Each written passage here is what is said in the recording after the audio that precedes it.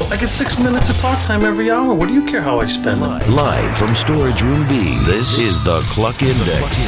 Oh, yes! It is Friday. Finally. The end of the work week. Feels like we should be getting paid today, but that's not the case. We don't? No. Oh. And we got our paychecks early because of Thanksgiving last week, so...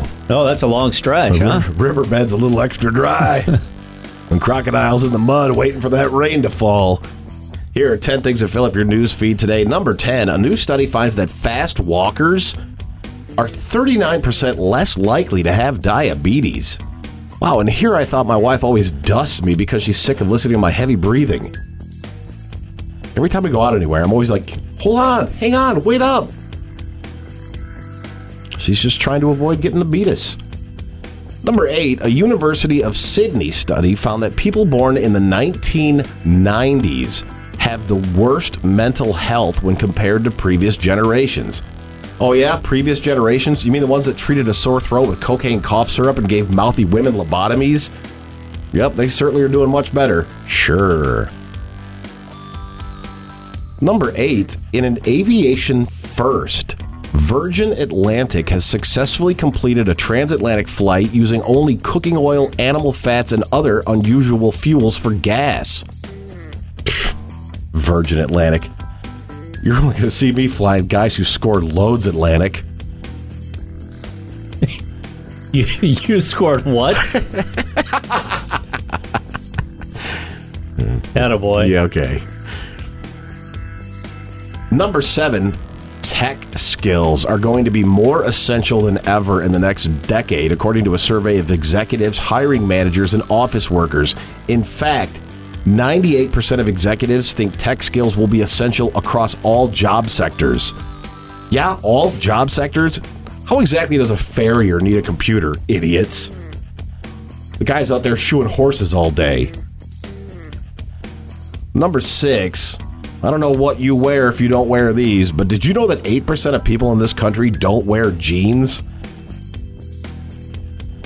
I don't know about that, but there is one guy at my gym that works out in jeans. I think he was probably born with pubes. Like, doctor, what is it? What's a full-grown male? I told you, man, there's a dude that works out in my gym. He wears jeans and he drinks Coke while he's working out. He is the most terrifying man on the planet to me. I don't see him as much as I used to, but he used to be an everyday guy. And I see him every once in a while now, and he's still tugging on that Coke, and he's still wearing jeans, and he still scares the hell out of me. I guarantee you he has on his person at all time a 10mm socket. Number 5, researchers from the Iran University of Medical Sciences found that injections of fat into the scalp could help prevent and reverse balding.